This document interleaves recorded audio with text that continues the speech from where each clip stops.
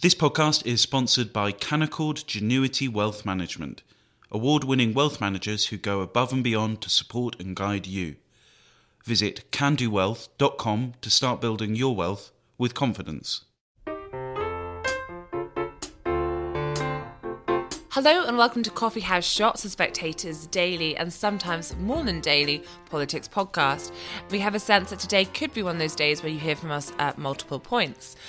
After months of anonymous threats and speculation, Boris Johnson is due to face a confidence vote by his MPs this evening.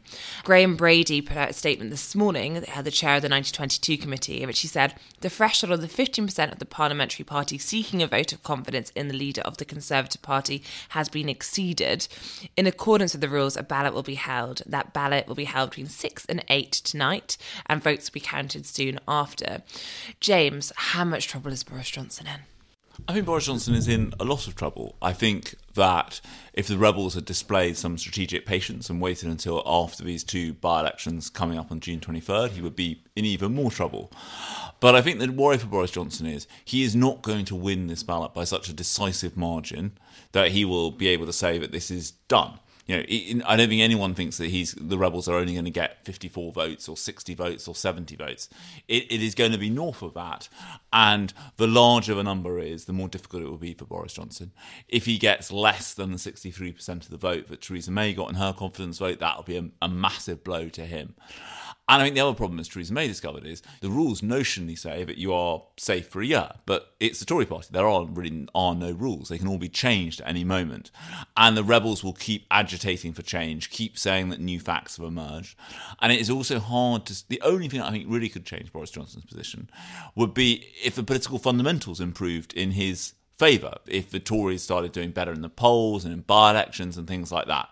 And I don't think that's going to be the case. And I also think the other problem for him is that because there is this Privileges Committee investigation, the whole question of Partygate, you can't stand up and say to Tory MPs today, and the way they've chosen to do this vote means they've only really got 4 hours to work on Tory MPs. Most Tory MPs won't be in Westminster until about 2 o'clock because they'll be travelling back from their constituencies after the long Jubilee bank holiday weekend, and then the vote's at 6 o'clock. He can't really say to them, well, Partygate is all done and over with now, because everyone knows that there is another investigation into it to come. And so I think this is the problem for him today. I also think that you talk to people who know the parliamentary party best, as I was this morning, and there is a sense that they did not use recess to line people up enough. And this tight time frame means, all the usual tricks of the trade that you would employ to try and benefit you, they can't do. Normally you take any minister you were worried might not vote against the Prime Minister and you send them off on some ministerial visit, so they needed to get a proxy vote for this ballot. That would squeeze the numbers down in your favour, for example. They haven't been able to do any of those things. I think the most likely outcome tonight is that Boris Johnson wins, but it could well be a Pyrrhic victory for him. Isabel, what has happened to Boris Johnson's shadow operation? It certainly succeeded earlier on in the year in shoring up his position when it came to reaching out. They've had, these calls on Saturdays with their most loyal MPs. There's a WhatsApp group with about 100 of them on. But James points to the fact that perhaps some of this has taken a back seat, perhaps because they thought they were on steadier ground than they are. Yeah, I think there were two factors. One is that part of the shadow whipping operation then became the whipping operation. So you've got Chris Heaton-Harris and Chris Pincher in the whip's office. And so I think there was a sort of sense that now there was an official whipping operation, but that didn't necessarily mean that the momentum and the effort was kept up to the level that you just described, Katie, with all the phone calls, with all the private meetings, with lines of communication between backbenchers and these shadow whips and the Prime Minister, and indeed, according to some MPs, a certain amount of threatening as well towards some of the more rebellious MPs. So I think that started to disband, basically, and didn't get back up and running in time for this vote. One of the other factors, of course, is that Tory MPs were really quite shaken by the booing over the weekend. And, there has been a debate over how many boos there were and whether there were more cheers, but that just mysteriously didn't get picked up by the microphones in the same way.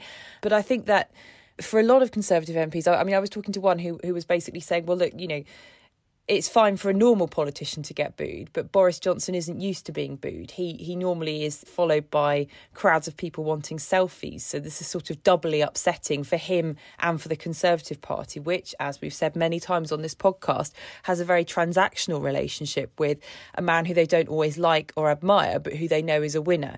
And if they see the popular reaction to him changing, then that causes them a great deal of anxiety. And so even if there had been a great deal of effort from the shadow whipping operation, or indeed the official whipping operation and his PPSs and so on, I'm not sure how much of an effect that would have had against this very obvious and very well seen incident outside St Paul's. James, let's talk benchmarks. You mentioned, this was a very small number going against him. They could argue it was some form of win that could boost him, though historically confidence votes rarely do that. What benchmarks are MPs and ministers discussing? For example, there's lots of comparisons to what Theresa May got. Yeah, I think the Theresa May benchmark, 63% of the vote, is the most obvious one, given that she was gone 6 months later. If he doesn't beat that, that'll be very damaging for him. I also think there is an aspect of the way in which the rules. So up to this point, up until the 54 letters, the current rules protect the incumbent. Just look at how long it's taken to get these 54 letters, how long it took against Theresa May. I think if you'd had the pre-97 system in place, David Cameron would have faced the challenge during the rockier period of the coalition, I think 2012, 2013. But once the threshold for a ballot has been reached, that is a massive problem for the Prime Minister, because 15% is already a substantial part of the parliamentary party. 54 votes, that is more than the Prime Minister's majority in the House of Commons, which is 80, because obviously 40 Tory MPs flip. So you've got that problem. I also think it's safe to say that when faced with a ballot paper, twice as many people, on a relatively conservative estimate, as put letters in will vote against. So you're already talking about close to a third of the parliamentary party voting against you, and it's very hard to recover your authority over that. And another problem for him is that there are 170 Tory MPs on the payroll, so people will say, deduct 170 from that number, and how's he actually done among the backbenchers? Now, obviously, the truth of the matter is that not every member of the payroll will vote for the Prime Minister in the privacy of the ballot box tonight. Obviously, the vast majority will. But the point being that his opponents will be able to say that he's lost a majority of a non-payroll vote, for example, even if technically he hasn't, because Number 10 won't want to come out and say, well, actually, I think we think quite a lot of the payroll might have voted against us. But I think that in terms of a benchmark, he has to beat that Theresa May 63%. Isabel, in the hours ahead of this vote, what's going to be happening when it comes to both sides? Because there's been some coordination, not huge when it comes to letters coming from various parts of the party, but there are two sheets going around today. One is a sheet from those who want Boris Johnson to go, pointing out negative polling, and the other is one pointing out, why those around him still believe that he is the most likely candidate for winning the next election. Yeah, so the sheet from his supporters is framing this as an opportunity to put the distraction of the past months behind us, unite and focus on getting on with the job. But as James said earlier in this podcast, that's going to be very difficult to do even if he has a resounding victory in this vote, because you have the Privileges Committee investigation, because this is going to drag on into the autumn anyway. It's not as though this vote is going to put an end to all of those things as well. And then this sheet that I've got in front of me that's been sent out to supportive Conservative MPs, or at least Conservative MPs who were thought to be supportive, I think is probably a better way to do it. It describes the things that he is going to be doing, such as we can choose today to focus on growing the economy, cutting taxes, making our streets safer, and busting the NHS backlogs. None of those things are actually happening. That's the thing that really riles Conservative MPs and makes them feel almost... one was saying to me that they feel like they're being, to use a popular phrase, gaslit by the Prime Minister, because the government is not cutting taxes. It's putting them up. It's introducing new taxes. It only recently introduced what it insists is not the windfall tax that the Labour Party suggested, but it has very similar design on the profits of energy companies. It's not growing the economy, and people aren't going to be feeling as though the economic situation is getting any better for them as their energy bills go up and they struggle to afford their weekly shops. Making our streets safer, I'm not entirely sure there's very much evidence of that, but busting the NHS backlog, again, not very much evidence that that's actually happening. All the projections are that the backlog is going to get much, much bigger before it starts to reduce, and it's only going to grow in the run-up to the next election. So by the time we get to that election, there's going to be a lot of people who feel that their lives have got worse, that they or their relatives are stuck on an NHS waiting list with their health deteriorating, and that their taxes haven't been cut, which is exactly why Boris Johnson's opponents are circulating a different briefing sheet with different lines on it.